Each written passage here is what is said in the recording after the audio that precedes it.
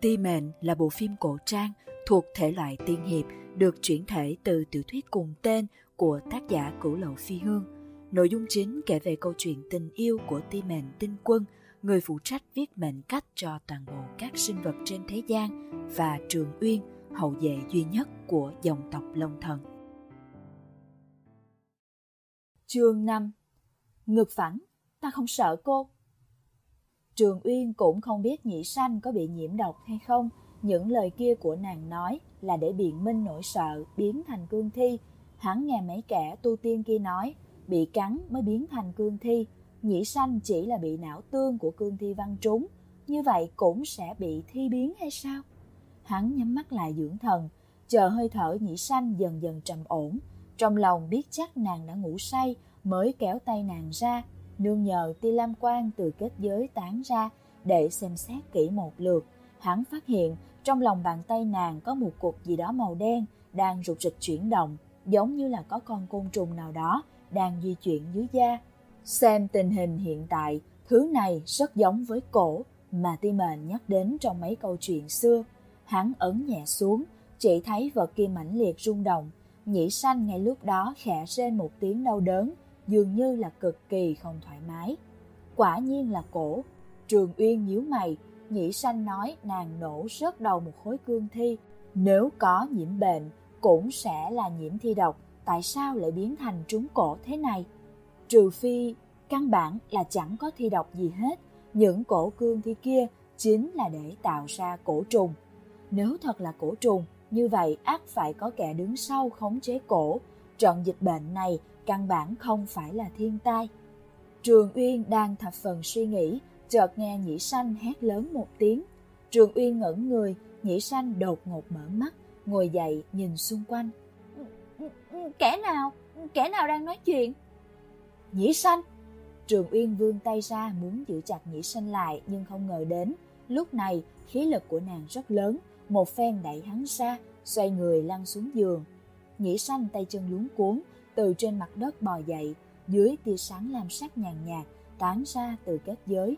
Khuôn mặt Nhĩ Sanh thập phần quỷ dị, ánh mắt có chút rã rời, nhìn quanh quất quanh căn phòng, bỗng nhiên buột miệng quát: lăn ra đây, đừng tưởng bà cô đây thiếu một cái răng cửa mà tính bắt nạt. Bà cô chúng mày chính là dùng nắm đấm nói chuyện đó, mau lăn ra đây nè.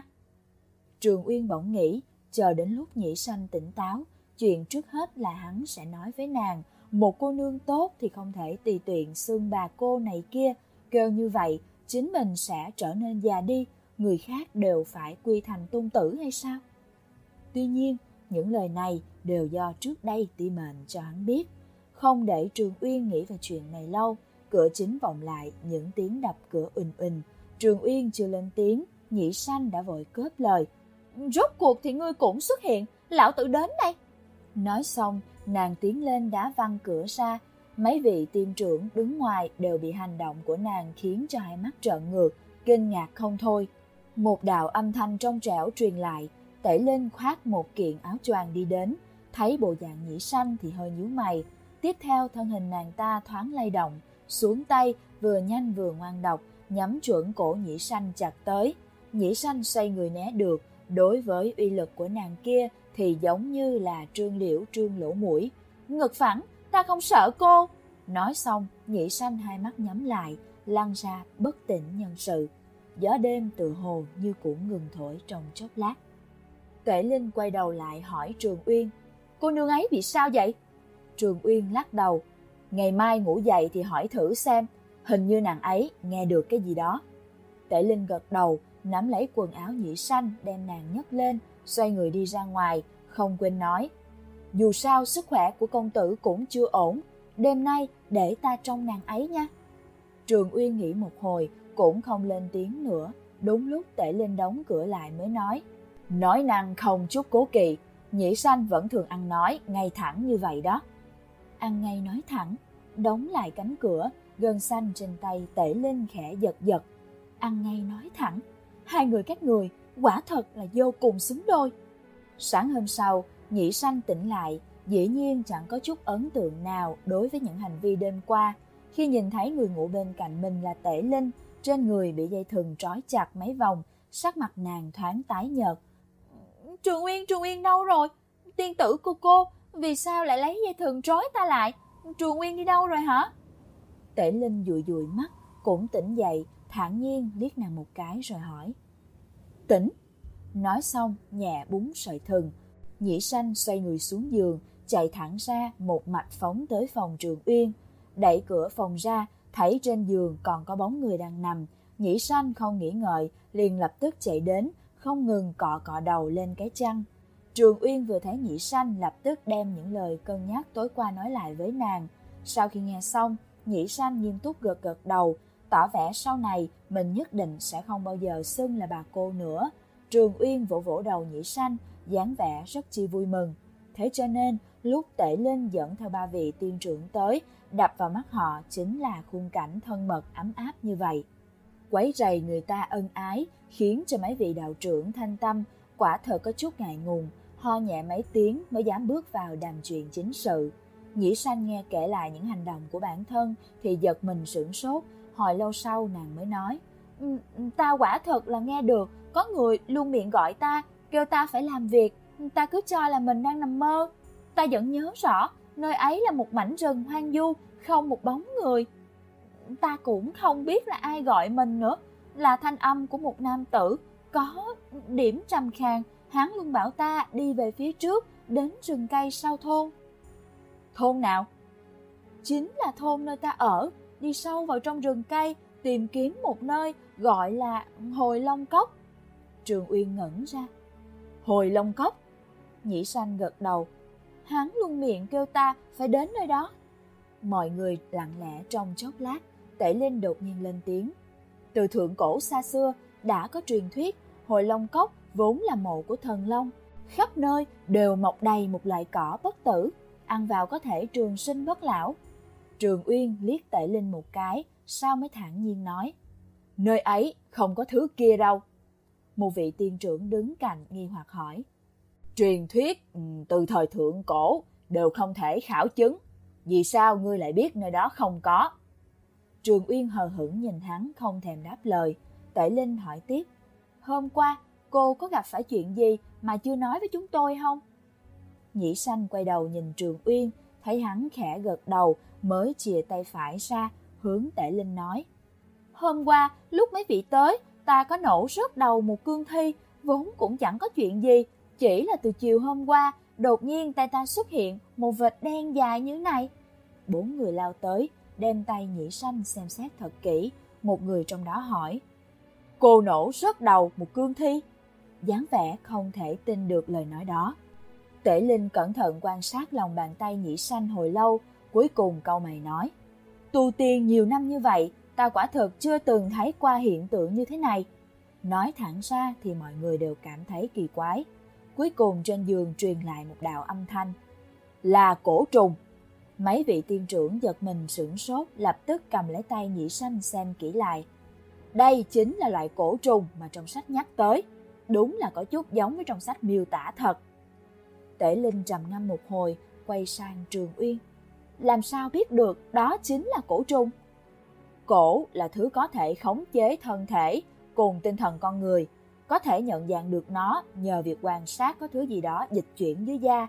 Chỉ cần chạm nhẹ một cái cũng đủ khiến vật chủ cảm thấy đau đớn. Một vị tiên trưởng nửa tin nửa ngờ ấn nhẹ vào khối đen trong lòng bàn tay Nhĩ Sanh, chỉ thấy nàng cả người lập tức run rẩy. Trường Uyên nói: Không thể tùy tiện chạm vào, vì để tránh bị lấy ra cho nên phân nửa loại cổ trùng thường chạy sâu vào trong cơ thể, khiến người ta khó có thể phát hiện được. Nhĩ Sanh nói nàng chưa bị cương thi cắn, nhưng nổ rớt đầu nó, nàng có bị não tương văng vào. Có thể loại cổ này sống ký sinh trong đầu kẻ kia, lúc đầu bị nổ thì theo tay Nhĩ Sanh chui vào trong cơ thể. Nếu ta đoán không sai, dịch bệnh lần này có kẻ cố ý gây ra, căn bản chẳng phải là thiên tai đâu, đem cổ trùng cấy vào trong cơ thể người sống, khống chế bọn họ vào rừng, tìm kiếm nơi kia. Một lời vừa nói kéo theo sự kinh ngạc của tất cả mọi người. Vẫn là Tể Linh nhanh nhạy phản ứng trước. Công tử xác định sự thật đúng là như vậy hay sao? Chỉ là suy đoán của ta, Trường Uyên nói. Bắt một khối cương thi về, nổ rớt đầu nó ra là biết có hay không mà thôi. Tể Linh liếc mắt nhìn về phía một vị tiên trưởng. Người nọ lập tức hiểu ý lui ra ngoài. Tể Linh hỏi tiếp, theo như lời công tử, cổ trùng khi chui vào ký sinh trên cơ thể liền chui sâu vào trong cơ thể của họ. Vậy tại sao nó lại không chui vào trong đầu của cô nương kia mà chỉ dừng lại ở dưới lớp da? Trường Uyên lắc đầu nói không biết. Nhĩ Sanh đột nhiên nói, ta biết, nhất định là bởi vì ta từng ăn nhiều loại sâu lớn hơn. Cổ trùng không phải chỉ là trùng thôi sao? Nó nhất định sợ nếu bò sâu vào sẽ bị ta hấp thụ hết, ăn hết không còn một mảnh. Tể Linh cùng hai vị tiên trưởng khẽ co rúm người, khóe môi giật giật. Trường Uyên lại nhìn nàng nghiêm túc gật đầu. Thì ra là vậy. Mặt khác, ba người còn lại đều cảm thấy không còn gì để nói nữa. Nhĩ Sanh hiểu được, trong lòng toát lên một trận lửa giận. Cái con trùng chết tiệt nè, hại ta buồn bực cả ngày, xem ta lôi ngươi ra bóp nát như thế nào. Không được. Tể Linh lập tức vươn tay ngăn lại. Nhĩ Sanh ngây ngốc chớp mắt hỏi, là ý gì? Tể Linh cũng chớp mắt nhìn Nhĩ Sanh trong chốc lát, rốt cuộc cũng thở dài một tiếng, xoa nhẹ trán, vô cùng hoài nghi năng lực biểu đạt của bản thân. Nói cách khác là bọn họ muốn người giúp đỡ. Trường Uyên phiên dịch lại, đem kẻ điều khiển sâu độc lôi ra ngoài ánh sáng, nhổ cỏ tận gốc. Nhĩ Sanh lúc này mới rõ ràng ý tứ của Tể Linh. Nàng hưng phấn tròn xoe mắt. Để ta phụ giúp sao? Ta cũng được cùng các tiên nhân giết chết đại phôi đảng. Phải giúp thế nào các vị nói đi. Tể Linh lập tức nói, ngoan ngoãn ở trong phòng, đem những gì cô nương nghe được nói hết ra. Được, không thành vấn đề. Còn gì nữa không? Không. Tể Linh quay đầu phân phó những vị tiên trưởng còn lại, đem lá bùa tiên tôn ban cho ra đốt, thưa lại tình huống nơi này với người. Người nọ cau mày khó xử nói, như vậy không tốt lắm, dù sao chúng ta cũng là xuống núi rèn luyện. Nếu không biết là có kẻ đứng phía sau thao túng cương thi, thì bất kể thế nào ta cũng sẽ không đi cầu viện trợ.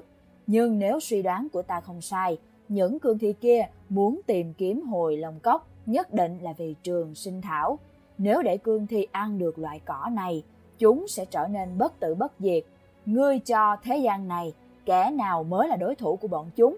Mà phía sau lũ cương thi này có kẻ giật dây, không thể nghi ngờ gì nữa, trong tay hắn nhất định có cả một quân đoàn cương thi khổng lồ, tạo nên một đội quân quái vật vô nhân tính đông như vậy. Người nói hay xem, dã tâm của hắn lớn đến đâu? Tiên trưởng kia nghe xong, đầu đầy mồ hôi lạnh nói, ta đi báo cho tiên tôn. Chờ cho người nọ đi khuất, Tể Linh xoay người ôm quyền hướng Trường Uyên nói, đa tạ công tử thông báo cho chúng ta manh mối. Chỉ là cổ độc mấy trăm năm nay chưa từng xuất hiện trên thế gian, tại sao công tử lại biết được? Một người bạn nói cho ta biết. Hắn nhìn Nhĩ Sanh, lúc này Nhĩ Sanh đang nghiêm túc ngồi trên ghế, giọng tai nghe ngóng động tĩnh xung quanh. Ti mệnh nắm giữ mệnh cách vạn vật trên thế gian, hiển nhiên là thông hiểu đặc tính vạn vật. Nàng từng kể cho Trường Uyên nghe chuyện, lúc an bài mệnh cách vạn vật, từng tạo ra một hai kiện ngạc nhiên gì đó. Nàng bảo như vậy mới có thể khuấy động nhân sinh buồn tẻ.